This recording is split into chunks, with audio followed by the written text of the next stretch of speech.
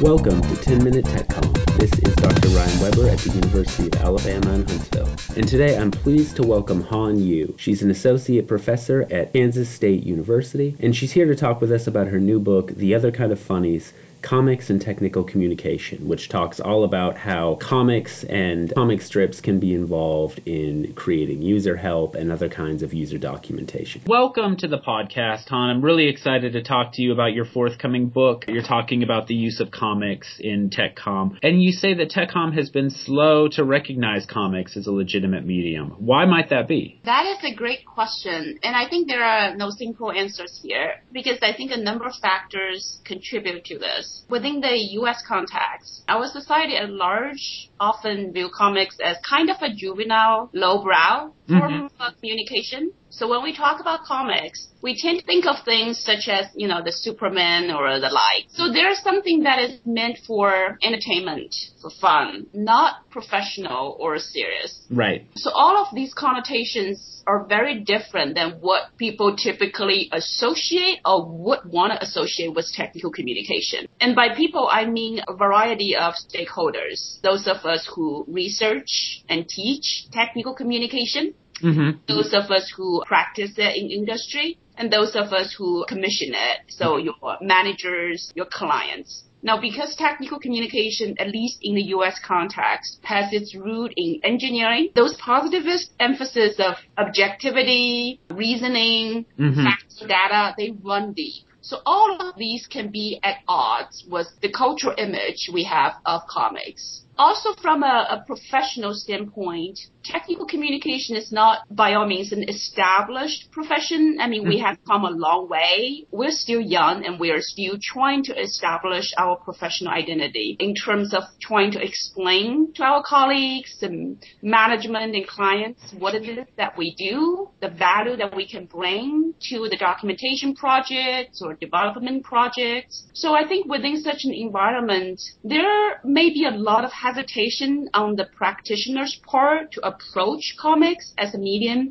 simply because they don't want to be associated or being seen as being, unprofessional. That's a good point is, you don't want to maybe put yourself out there and suggest a comic if someone is going to look down on that medium. Absolutely. And related to that is from the research and teaching perspective, there hasn't been a lot of research at all on using comics in technical communication. So there's not a lot of resources the practitioners can draw upon to say, here are some best practices we can follow. And similarly, as far as I know, there hasn't been any substantial effort to teach students how to use comics in technical communication. So because of all of these lacking research, education, and training, we really can't expect our students or practitioners to start going out there and feeling comfortable or feeling they're adequately prepared to start using this media to create technical communication. So I think everything feed back together into this reality that I try to present in the book.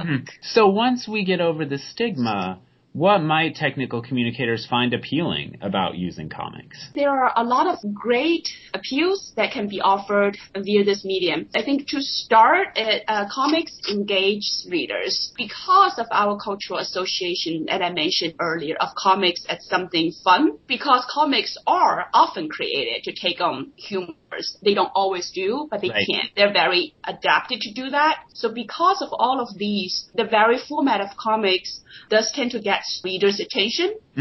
Now, we commonly acknowledge in our field that readers are often not motivated to read documentations or other forms of technical communication. So the engagement factor can be tremendously important. First, engaging the readers to view what we present rather than to impart instruction or any kind of information we have for them. So I think that engagement factor right there is important.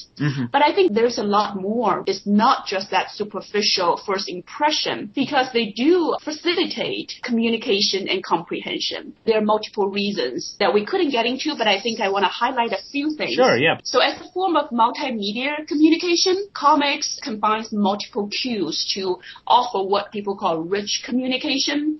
So Most obviously, anybody who has looked at a comic would know there are texts as well as visual elements. And when I say visuals, I don't just mean the typical kinds of, illustrations or graphics that we see conventional piece of technical communication. There are a lot more in the comics. They are what the comic theorist or artist Will Eisner would call a graphic storytelling. Okay. So there are a lot of visuals in there. Mm-hmm. So because of all of this rich information, they tend to convey more than what text alone could. And I think that enhances communication and comprehension. Another important thing that I talked about in the book is that because comics often involve a great amount of conversations and dialogues, they can promote what Bakhtin's sense of dialogic discourse. So these discourses can help technical communicators to write beyond this typical voice we assume. And the typical voice are often a kind of a substitute voice for an engineer, the voice of simply a very informed communication specialist. Whereas with comics, we can create obvious conversation between, say, an engineer or a user, or a communication specialist and a user. Now, those physical presence of the user's voices on the page can help us to be more aware and conscious of the user's needs, whether that cognitive need for information or affective or emotional need for other aspects of what we can and should offer in technical communication. I think those are some of the appeals comics can offer. That's interesting. With a dryer that I had gotten years ago, there was a comic of the dryer talking and explaining how to keep it safe. And, I thought it was the silliest thing, but it's the only piece of documentation I read with the dryer. I never opened the manual or anything. And I still remember what the dryer told me about. See, there you go. Yeah. With that in mind, can you describe some particularly effective user help comics that demonstrate what this medium can achieve? I think with user help, I don't know if you know of Scott McCloud's work. He's a well-known comic artist and theorist who did a series on understanding comics and making comics. But he has also done, probably lesser known, a Google Chrome Guide, which is an online document written to offer some of the key engineering decisions behind the Google Chrome browser. And it uses the comics medium. And I think that's a great example to show how comics can offer an engaging and easy to understand format to present an otherwise quote-unquote dry documentation. I think that's a good example as far as user guides go. Great. So it's a Google Chrome guide in comic form. Yeah. Excellent. Are there any challenges or limitations aside from sort of the stigma that come with using comics for technical communication? Yeah, certainly. I'm glad you asked that because there are certainly a number of limitations or at least challenges. I think one of the limitations ties in with one of the appeals that I mentioned earlier. Because comics are information-rich media, most obviously uses text and a lot of images. It could create a variety of design challenges.